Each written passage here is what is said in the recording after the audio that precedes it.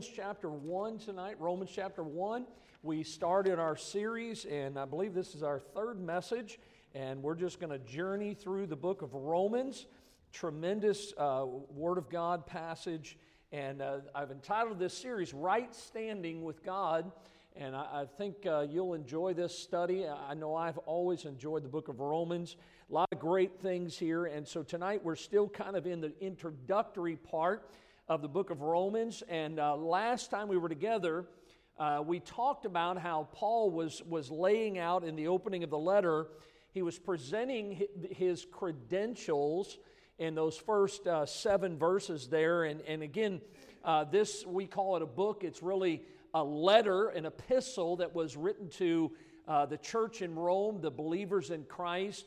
And as we get into our message tonight, we're going to pick up in verse number 8, and we're going to read down and look at all the way down to verse number 17. So if you have your Bibles there tonight, and you're able to, let's stand tonight for the reading of the Word of God. And we haven't done this in a while, but let's read this responsively. So I'll read verse number 8, and then you together read verse 9. I'll read verse 10, and then you read verse 11, and we'll read down to verse number 17, all right? So we're going to begin in verse number 8, and the Bible says, "First I thank my God through Jesus Christ for you all, that your faith is spoken of throughout the whole world.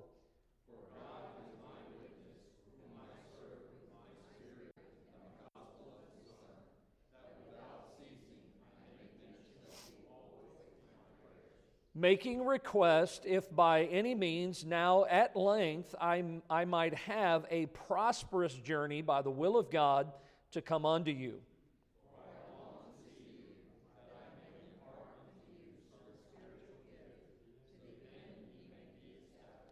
That is, that I may be comforted together with you by the mutual faith both of you and me.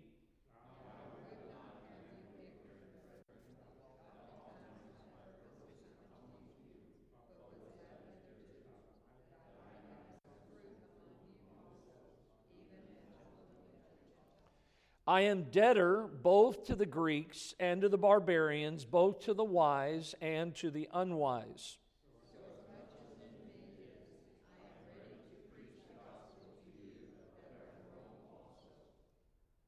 And then in verse 16, "For I am not ashamed of the gospel of Christ, for it is the power of God unto salvation to every one that believeth, to the Jew first, and also to the Greek."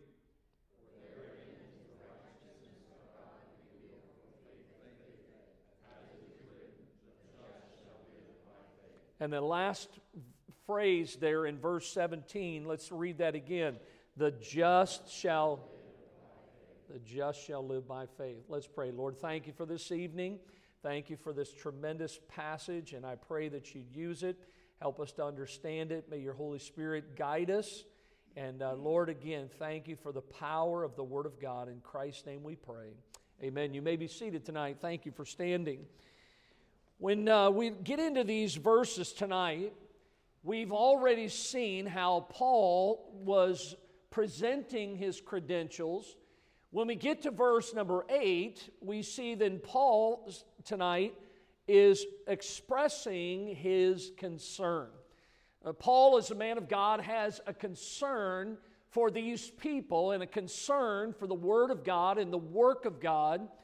And I want you to see a couple aspects of his concern. Notice, first of all, in verse 8, that he talks about how he was thankful for them. It's amazing when you see, because Paul was a man that hated Christianity. He hated anything to do with Jesus Christ. He was known as Saul of Tarsus. He was a persecutor. He vehemently stood against the cause of Christ. But God had changed his heart. And here we see the man thankful for these people. My pastor years ago made this statement. He said that thankfulness is thankfulness. In other words, they were on Paul's heart. Maybe you have somebody that's on your heart today, somebody that you're thankful for. Paul was rejoicing in these folks. There's a sentiment that Paul also wrote to those in Colossae, and I want you to see what he says in Colossians 1:3. He says, "We give thanks to God and the Father of our Lord Jesus Christ, praying always for you, since we heard of your faith in Christ Jesus." So also there in Colossae, like here in Rome, Paul's talking about the fact that, listen, I've heard, word has traveled. I mean, they didn't have modern technology like we do today, but word had traveled, and Paul had heard about these folks that were in Rome. Now, Rome is oftentimes referred to as the city set on 7 hills. In other words, it was a city that was elevated in the empire. There was a lot of traction. There was a lot of eyes. People were watching what was happening. You probably have heard the statement that all roads lead to Rome and all roads led from Rome. This was a place of a lot of activity, and Rome was the city that was set there. It was positioned the way it was. But this new religion, and when I use those words, I'm talking about Christianity, people that had come to faith in Christ. This new religion that now was starting to crop up in the city of Rome was also positioned to a place to where, like the city was elevated and being watched by many people, everybody was kind of watching to see about this new religion, this faith in Christ. Bible Christianity, we would call it today. And it was to these people, these Christians, that this letter was written to those in Rome. Now, what's interesting is that it was written to the Romans, but it becomes an epistle against the Romans. Did you hear what I said? Is as you study this, and we're going to barely touch that tonight, the next time we get together, we'll talk a little bit more how it became an epistle against, it became an indictment against those that were in Rome. So Paul, again, begins to express his concern for those that were there. He was thankful for them. But notice also that not only was he thankful for them, but he prayed for them. In verse number 9, the Bible says, as he writes here, "God is my witness, whom I serve with my spirit in the gospel of his Son, that without ceasing I make mention of you always." That's a prayer life. I mean, he's praying for these folks. They were constantly in Paul's prayers. The Bible tells us to pray without ceasing. That even means that while you're driving down the highway, don't close your eyes, but be in the spirit of prayer, an attitude of prayer. Always have somebody on your heart. Paul writes to Timothy and says, "I thank God, whom I serve from my forefathers with pure conscience, that without ceasing I have remembrance of thee in my prayers night and day." Paul was a praying man. Paul prayed for many people, and he was fervent about it, and he was constant in his prayers. And as he writes here in verse number 9, he talks about the fact that his desire was that he wanted to come to them, and not only to come to them, but he wanted to bless them, and he wanted to be a blessing to them. When I traveled for our ministry in California, every church that we would go into, I would tell the young people before we would go into the church, and you watch when this group, and we've got a couple groups coming this summer, that as they come, I would tell them, now listen, look for a way to be a blessing to this church. Find a way that you can be a blessing to the pastor of the church. Find a way that you can be a blessing to the children. And many times we would go in trying to be a blessing, but we always found that the church, the pastor, ended up being a blessing to us. And I don't know about you, but I just want to be a blessing to people. I want to help people, and that's what Paul, when he says, look, I have a desire to come to you and to be a blessing to you. Now, when he writes this blessing that he's talking about, that he wishes to impart to them, I don't want you to be confused, because this is not synonymous with the spiritual gifts. You see, Paul could not infer a spiritual gift upon them, because they are the pneumatikos. They are imparted by the Holy Spirit of God. Paul couldn't gift them with a spiritual gift. Only God by His Spirit can do that. But Paul says, look, I want to come and just be a blessing to you. He says, I'm thankful for you and I'm praying for you. But then notice, thirdly, that he loved these people. Now, he hadn't been there, but notice in verse number 11, he says here, for I long to see you, that I may impart unto you some spiritual gift, to the end that ye may be established, that is, that I may be comforted together with you by the mutual faith both of you and me. Paul says, look, I really don't know you. One of our missionaries, Brother Cone, he called 2 days ago, I think it was, and we were talking on the phone, and he said, Pastor, he said, I've been in contact with you. He says, we're actually in the States, and we're on furlough. We're making reports to some of our churches. And he said to me, he said, you know, Pastor, if you want, he said, I really want to come to your church. He said, I'd love to come and give a report. And he says, but right now, he says, where we're at, he said, if you want me to come, I'll come. I said, well, where are you at? And he named the country that he was in. It's called Texas. I mean, you know, I'm like, you're in Texas and you say, hey, if you want me to come, we can come. And I'm like, I didn't have the heart to tell a missionary that, hey, yeah, you need to drop everything you're doing and leave that state of Texas and drive all the way over to the state of Florida. I mean, just from the panhandle down here is a good 10 hours. You know, and I'm thinking, I'm not going to do that to him. So I told him, I said, look, Brother Cone, I said, you know we love you, and we'd love to have you. I said, but, you know, if it doesn't work out this time, maybe next time. And I told him, I said, you know, I share your letters all the time with our church. I said, I've never met you, but I said, I feel like I know who you are. I said, I get that from your letters and from the way you write and how you talk about your people and the work that God's given you there. You know, and it was a joy to talk to him. You know, and we talked. It's kind of a funny thing because he was the youth pastor in the church that he was at when he called me. He was the youth pastor, and one of the kids, the teens in his youth department, was the grandson of the pastor when he was the youth pastor. Now he's a missionary on the mission field, and that kid that was in the youth group is now the pastor of that church, and I taught that young man in Bible college. He says, it's a strange world, Pastor, how things work out. He says, now he's my pastor. And I said, yeah. I said, I don't know if you want that to turn on you, you know. I'm sure he remembers when you were his youth pastor. And he says, yes, he remembers all those things, you know. But listen, folks, Paul says, I love you people. And Paul addresses them. And it's almost as if Paul was talking to them. And he says, there's just seems to be, and I really believe as Paul is writing, and he's writing under the inspiration of the Holy Spirit, that Paul sensed that there was something that was missing in their lives. There was something that maybe he hoped to help them with. Now, the Bible isn't clear. We don't really know what this was, but it was something that was on Paul's heart that if he went there, he was going to be able to help them and share, hey, listen, there's a lot of times that God will put something on my heart and just impress upon me, Pastor, you need to teach on this. You need to preach on this. I try to be sensitive to whatever it is because, look, a shepherd should know the state of his flock.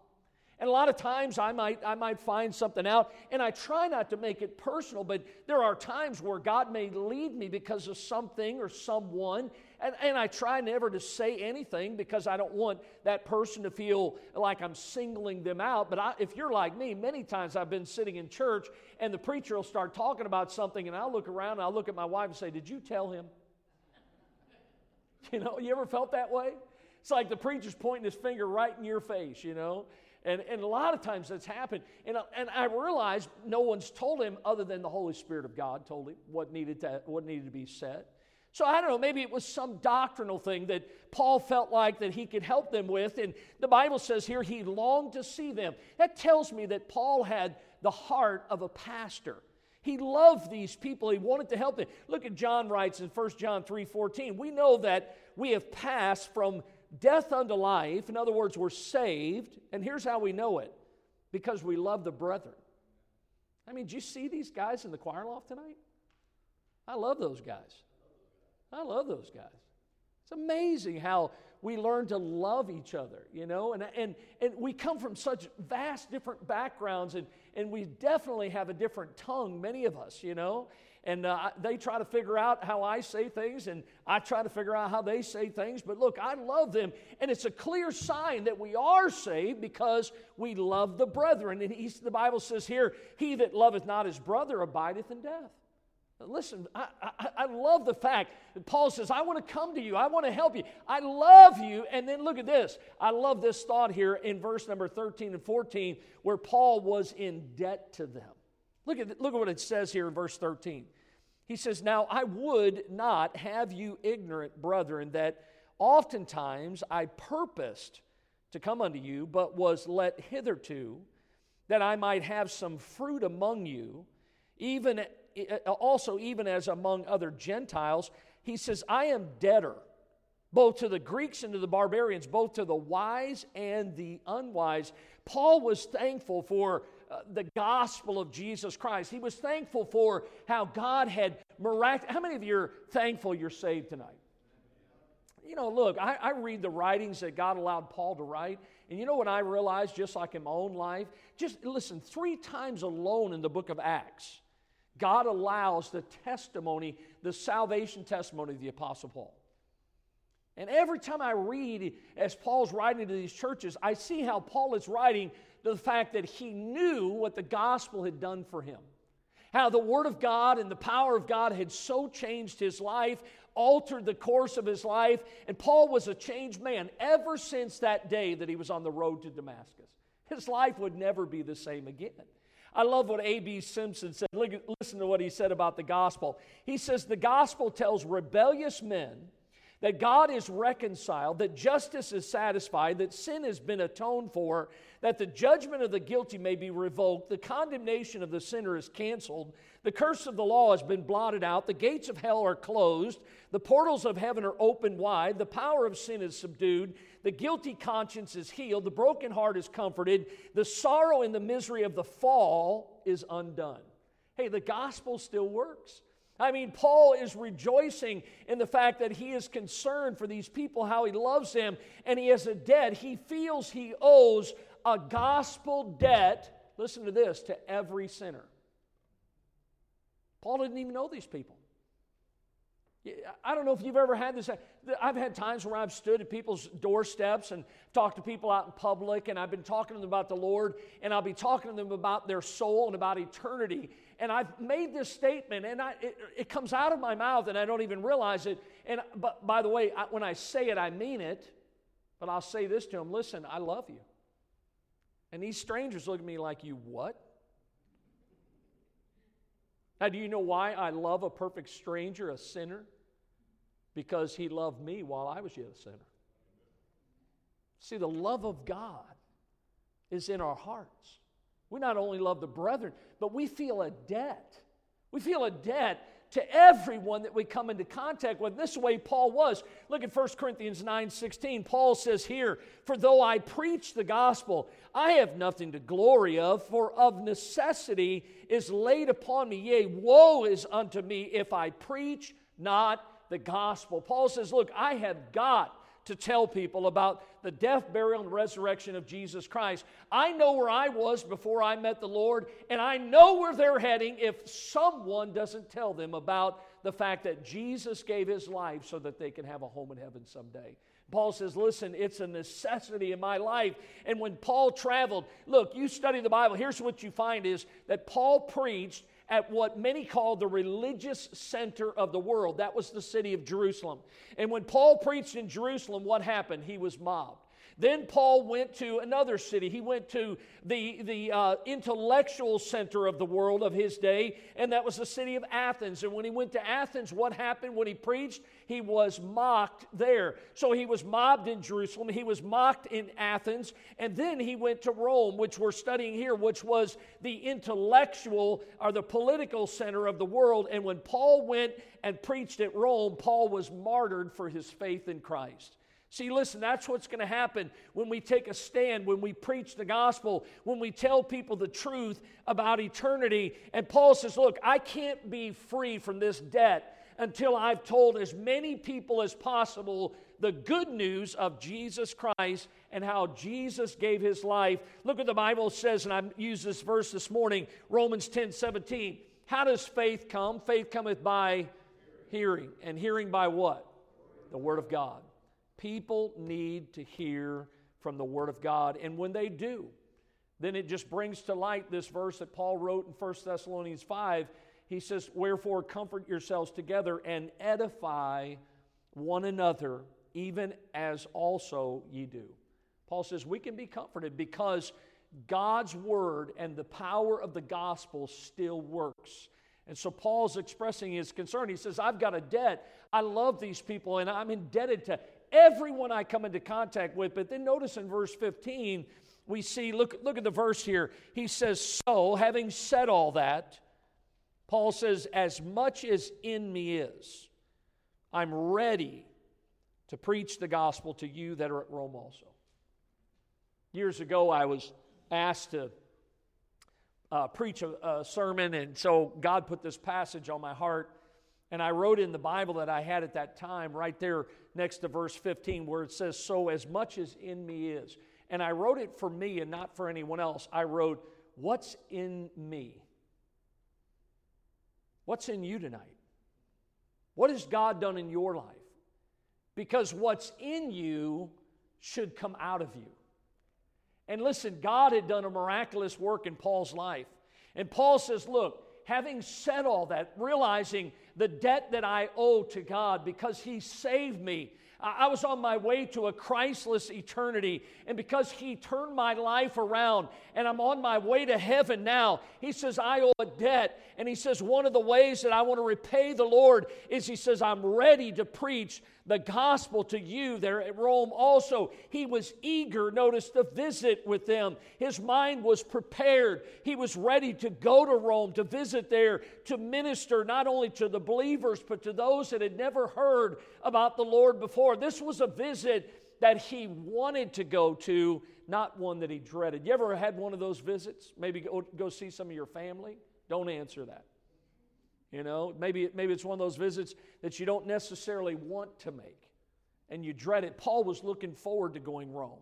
He says, look, I'm looking forward. He says he has a willingness, and the willingness was on Paul's part. Paul says, I'm willing, I'm eager to go there, I'm ready to go there. But the carrying out of the will, that was all dependent on God. You see, God was the one. He said earlier, he says, oftentimes I wanted to go, but I was led hitherto. In other words, God providentially wouldn't allow that to happen. Paul says, look, I'm eager to come and to be successful in God's work. Listen, all of us need to do like Paul did, and we need to fall in line with God's will and to do things God's way. How many of you realize that's the very best way, right? OBEDIENCE, right? To do God's will. So Paul, he starts by presenting his credentials, and we see that the authority that Paul had, it didn't come from him, it didn't come from his pedigree, it came from God himself. You see, God had prepared Paul for this time and for this purpose. And then we see tonight how, and moving on from his credentials, Paul expresses his concern. But then notice, I also see that he then affirms his confidence. Look at the confidence of this man as we look a little further in this chapter in verse number 16 and verse number 17. The Bible says, as he writes here, I am not ashamed of the gospel of Christ, for it is the power of God unto salvation to everyone that believeth, to the Jew first, and also to the Greek. For therein is the righteousness of God revealed, from faith to faith. As it is written, the just shall live by faith. Now here in these verses, I see Paul talking about his confidence. Confidence in what? Not in his style, not in his oration, the skill that he has to be a good speaker, public speaker. Not maybe the way that he puts together his notes for his messages. Not anything in and of himself. I see that Paul's confidence is in the gospel. You see, I notice this. He mentions, first of all, the supremacy of the gospel. How that Paul knew that the gospel was far superior to any religion or any philosophy of Paul's day. By the way, I still believe it's the same of our day today. It's far superior than anything that man has conjured up. Any university professor has come up with is the gospel is still the greatest thing on this earth, and it is the supremacy of the gospel. Paul was confident in the supremacy of the gospel. He was confident in the sufficiency of the gospel. Here's how he said it, the sufficiency. It is the power of God unto salvation. That's how sufficient it is.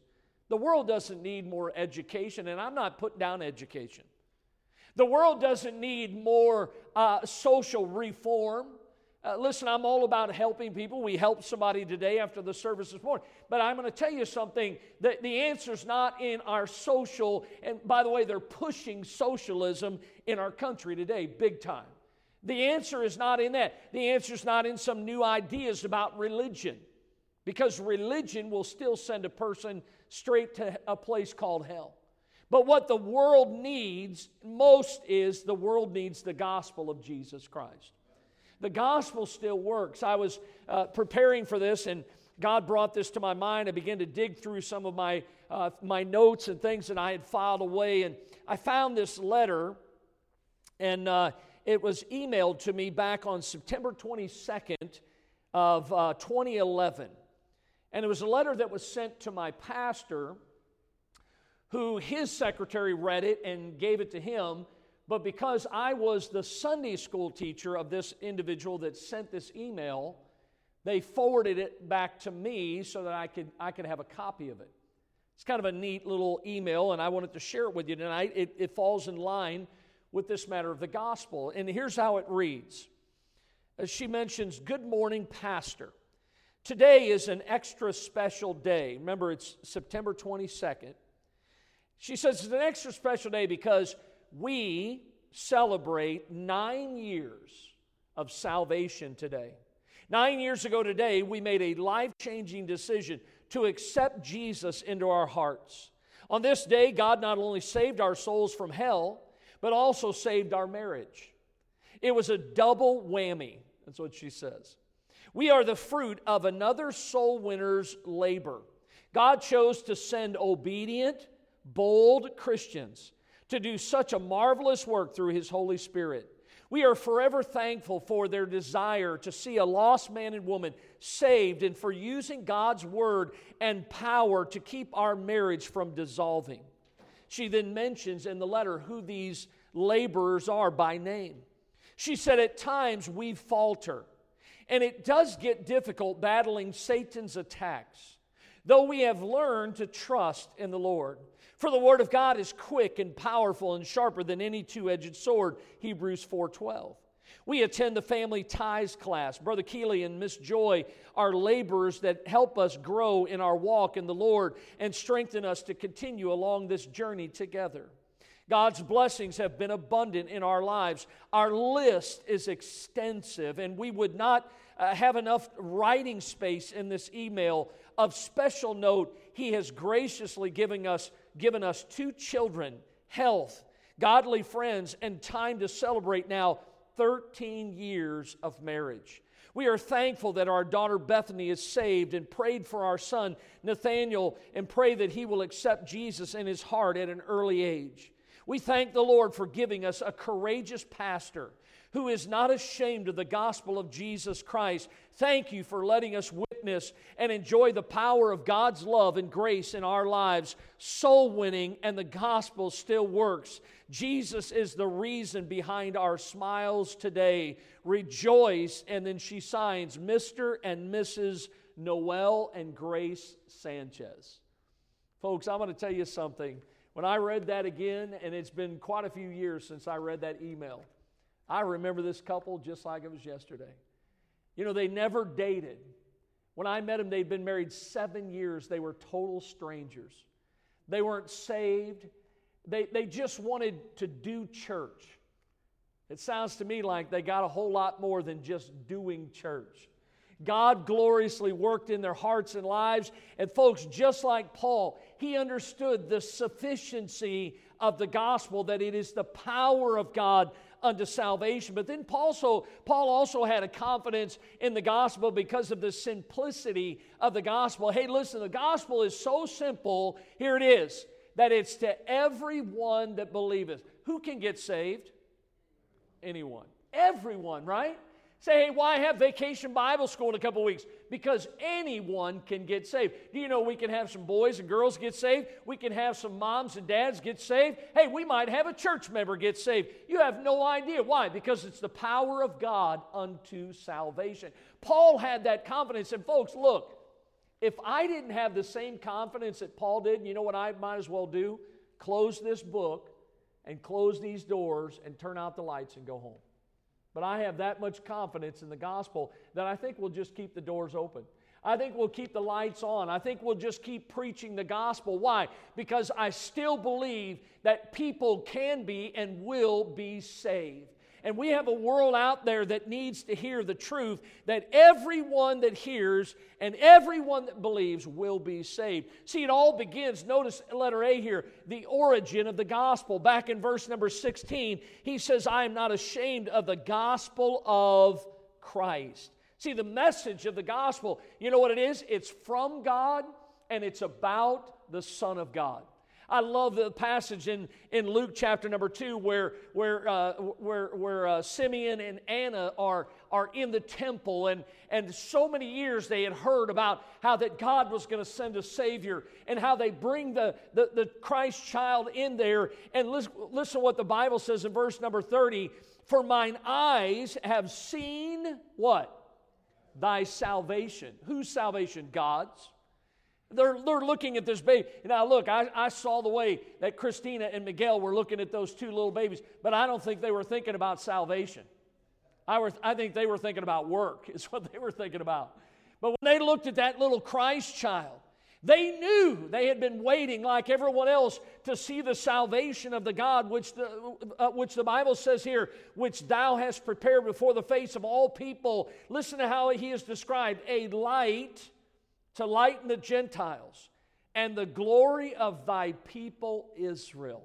What a beautiful description of the salvation of God, that Jesus came to the Jew, yes, and Jesus came for the Gentiles, yes. The Bible says, whosoever shall call upon the name of the Lord shall be saved. See, the origin of the gospel, Paul's affirming his confidence because of where the gospel comes from. But notice also the operation of the gospel, because back in verse 16, he says, it is the power of God unto salvation, unto everyone that believeth. See, the gospel is God's power for salvation.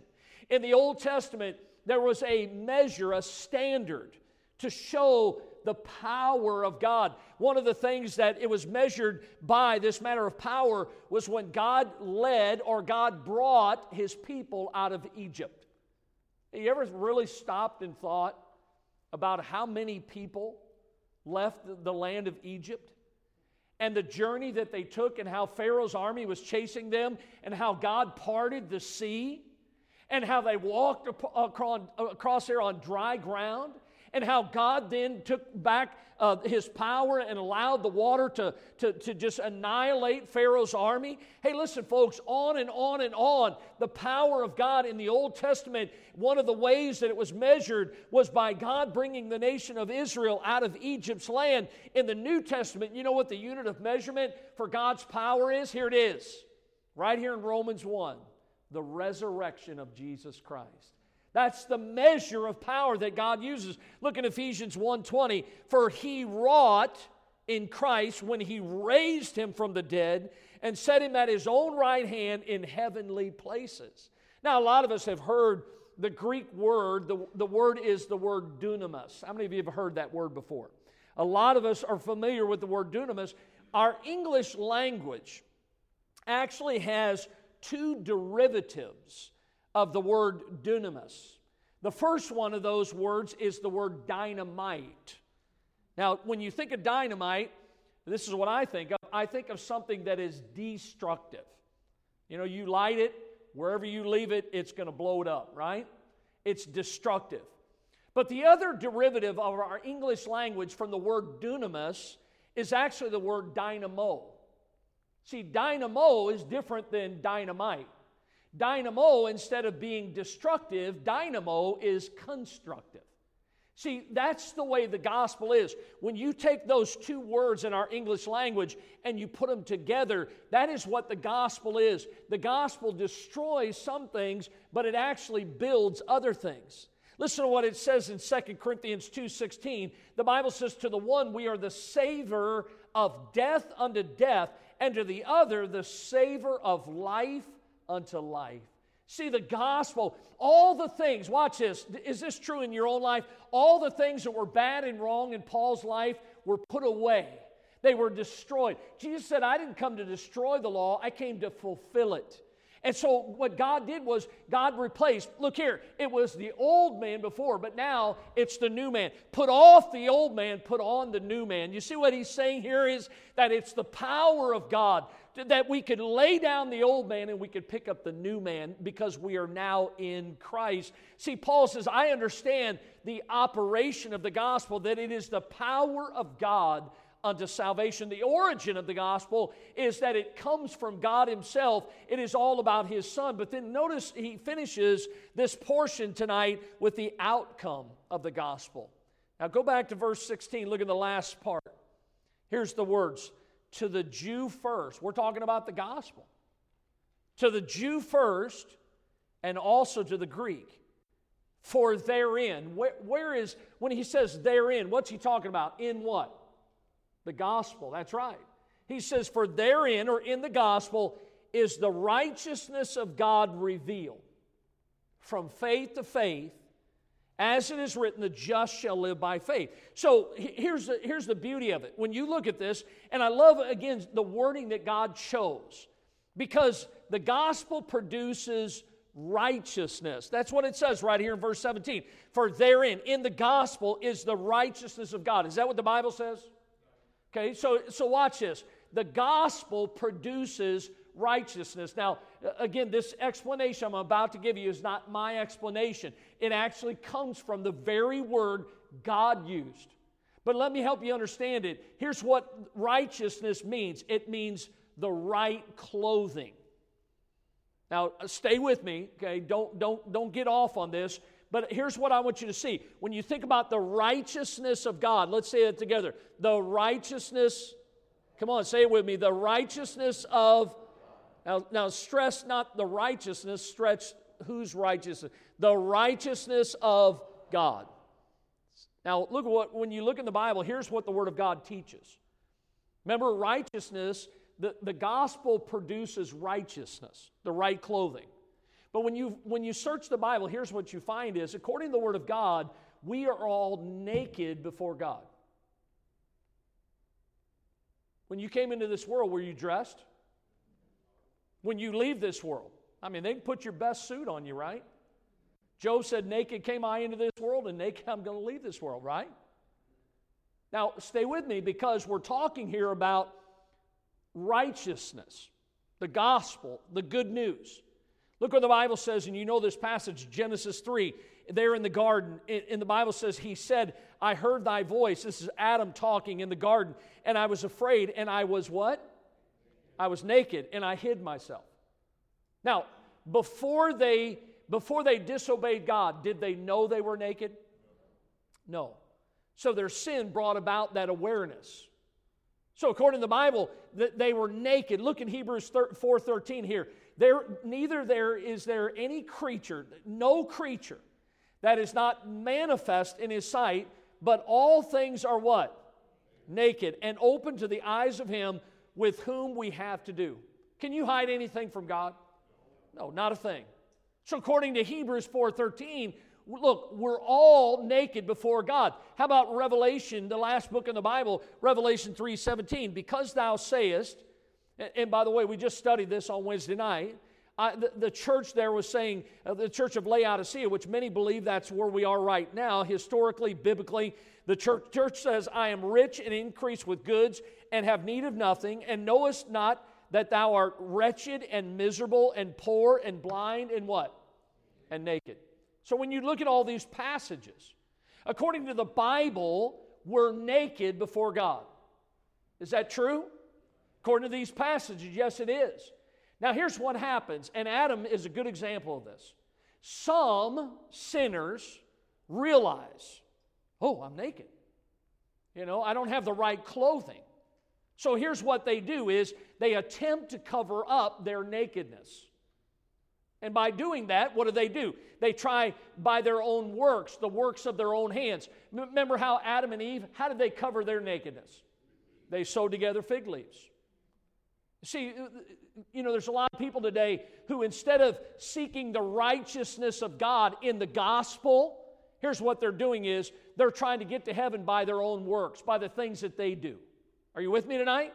This is what the religions of the world are teaching today, is you don't need God. You don't need the righteousness of God. Don't believe the gospel. They'll say to you, hey, listen, just give money, just live a certain way, you'll be okay, you'll get to heaven. That's not in the Bible, folks. The Bible says the righteousness of God is revealed from faith to faith. Believe the gospel, the death, burial, and resurrection of Jesus Christ. Jesus gave His life so that we can have eternal life. But here's what happens is that man realizes I'm naked before God. I need to do something so that I can get to heaven. So I try to do the work of my own hands, thinking that will get me there. Now, as a result of that, when man tries to do that, remember what happened when God came down in the garden and He looked around, He called for the man, and he was hiding. And remember what He says? Who told you? Now, did God already know what happened? Sure He did. But here's what I see is that God looks down just like in Adam's day. By the way, just like in the day of the Laodicean church, where they says, look, I have need of nothing. And God says to that church, hey, don't you know that you're wretched and miserable and poor and blind and naked? You're not saved. There's no evidence of the righteousness of God in your life. God looks down and He sees the feeble attempts of mankind as nothing more than filthy rags. I mean, you can see it yourself, especially in the book of Revelation. What color is the clothing of the redeemed? White. It's a symbol of purity. And yet, how does God describe? Filthy rags. You know what you do with a filthy rag? Throw it away. It's good for nothing. Look what Isaiah writes here in Isaiah 64 and verse 6. We are all, notice he includes everyone. We are all as an unclean thing, and all our righteousnesses are as what? Filthy rags. See, there's no righteousness in us. Look what he goes on to say. We do all fade as a leaf, and our iniquities, like the wind, have taken us away. Now, listen, it sounds like a dismal picture. But I can tell you tonight that it is only through the power of the gospel that the righteousness of God is afforded to repenting sinners. See, the only way that we can have the righteousness of God is to understand, to realize that I'm a sinner and I need to be saved. And as a result of that, we see what the Bible says. Look at Philippians 3:9. Be found in Him, not having mine own righteousness, which is of the law, but that which is through the faith of Christ, the righteousness which is of God by faith. See, those that were steeped in Judaism, who said, listen, you got to keep this and keep this and keep this, the commandments of God. Hey, listen, the law is our schoolmaster to bring us to Christ. And as we see this tonight, look, the righteousness of God. Now, when you think about this, he gets down to verse number 17, and look at how he ends this portion of the Word of God. And here's what he says. Therein, or in the gospel, is the righteousness of God revealed from faith to faith, as it is written, the just shall live by faith. Now, when he mentions these words here, the gospel states that. The just shall live by faith. These 6 words right there that you just read, those 6 words actually, many years ago, started what is known as the Protestant Reformation. When there were people like Luther and others that were reading the Word of God and realized that it wasn't through the church that they were going to get to heaven. They realized that it is through salvation in Jesus Christ, having the righteousness of God placed on our accounts, the righteousness of God's own dear Son, the prophet in the Old Testament, Habakkuk. Listen to it and this is where we see those words first appear in the Word of God. The Bible says, "Behold, his soul which is lifted up is not upright in him, but the just shall live by faith." There's the phrase. Now, this verse that we see here in Habakkuk chapter 2, it's actually used 3 times. One of those times is right here in Revelation chapter 1 in verse number 17. There's another time in the book of Colossians, and there's another one in the book of Hebrews. It's kind of interesting when you look at these 3 uses, because in each one of them in the New Testament, coming from Habakkuk chapter 2 verse 4, God in each one of these presents this matter of the just living by faith in a little bit of a different or with a different emphasis. Let me illustrate this for you. Right here in Romans 1:17, the first time in the New Testament, God is emphasizing there the just. We're going to see that the next time we get together and we get farther into the book of Romans. But he's emphasizing, "For therein is the righteousness of God revealed from faith to faith, as it is written, the just shall live by faith." When you go to Colossians, in Colossians chapter number 3, there the emphasis is not on the just. There the emphasis is on shall live. If you go to the book of Colossians and you study it, listen to this verse here, Colossians 3:11. "But that no man is justified by the law in the sight of God, it is evident, for the just shall live by faith." See, the emphasis there is on how we live. But when you go to Hebrews chapter 10, in verse 38, you see the last emphasis that comes from Habakkuk 2:4, because the Bible says, "Now the just shall live by faith, but if any man draw back, my soul shall have no pleasure in him." There in the book of Hebrews, he doesn't emphasize the just, he doesn't emphasize shall live, he emphasizes this matter of by faith. We all know what Hebrews chapter 11 is, right? The great hall of what? Faith. So we see here how God takes the time to emphasize, and Paul's writing to those in Rome, and here's what he's saying as we come to verse number 17, that those that have been justified, those that have been saved by the grace of God, that the just man shall live by his confidence in God. Let me say that again. If we are saved, the only confidence I have is in what God has done and not what I have done. See, I didn't save myself, and you didn't save yourself either. Just because I'm a pastor doesn't mean I'm going to heaven. Just because I've been in church all these many years doesn't mean I'm going to heaven. The reason I'm going to heaven is because I put my faith in God. My confidence is God. And Paul's writing here, it says, "The just man shall live by his confidence in God." He has put his faith in God. He knows that God is the one who will sustain him, and God is the one that will preserve him. And he has that confidence. See, those that are confident in God, according to the Word of God, here's what you find. They should be people that are happy. And you know why they're happy? Because they've been blessed of God.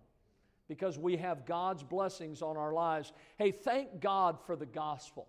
Thank God for the good. How about this? And I'm not talking just, I realize I'm standing in the role tonight. I'm thankful in my life for men of God and ladies of God who have shared the gospel. How many of you could think of the person that maybe led you to Christ? Aren't you glad that they did? That they took time to share the good news with you? And having said that, let's go back to where we began tonight. Paul had a concern. And his concern was for the gospel. Boy, I wish I could take the time tonight to tell you, and I could bring story after story about how people are changing the gospel. We don't need another gospel.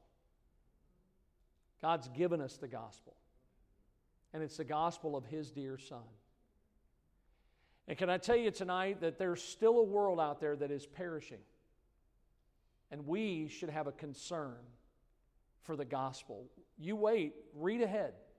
Read the rest of Romans 1. Begin at verse 18. and read to the end of the chapter. And you're going to understand a little bit more why Paul presented his credentials, shared his concern for the gospel, and then he affirmed his confidence because what he is about to address. Look at verse 18. The Bible says, "For the wrath of God is revealed from heaven against all ungodliness and unrighteousness of men who hold the what?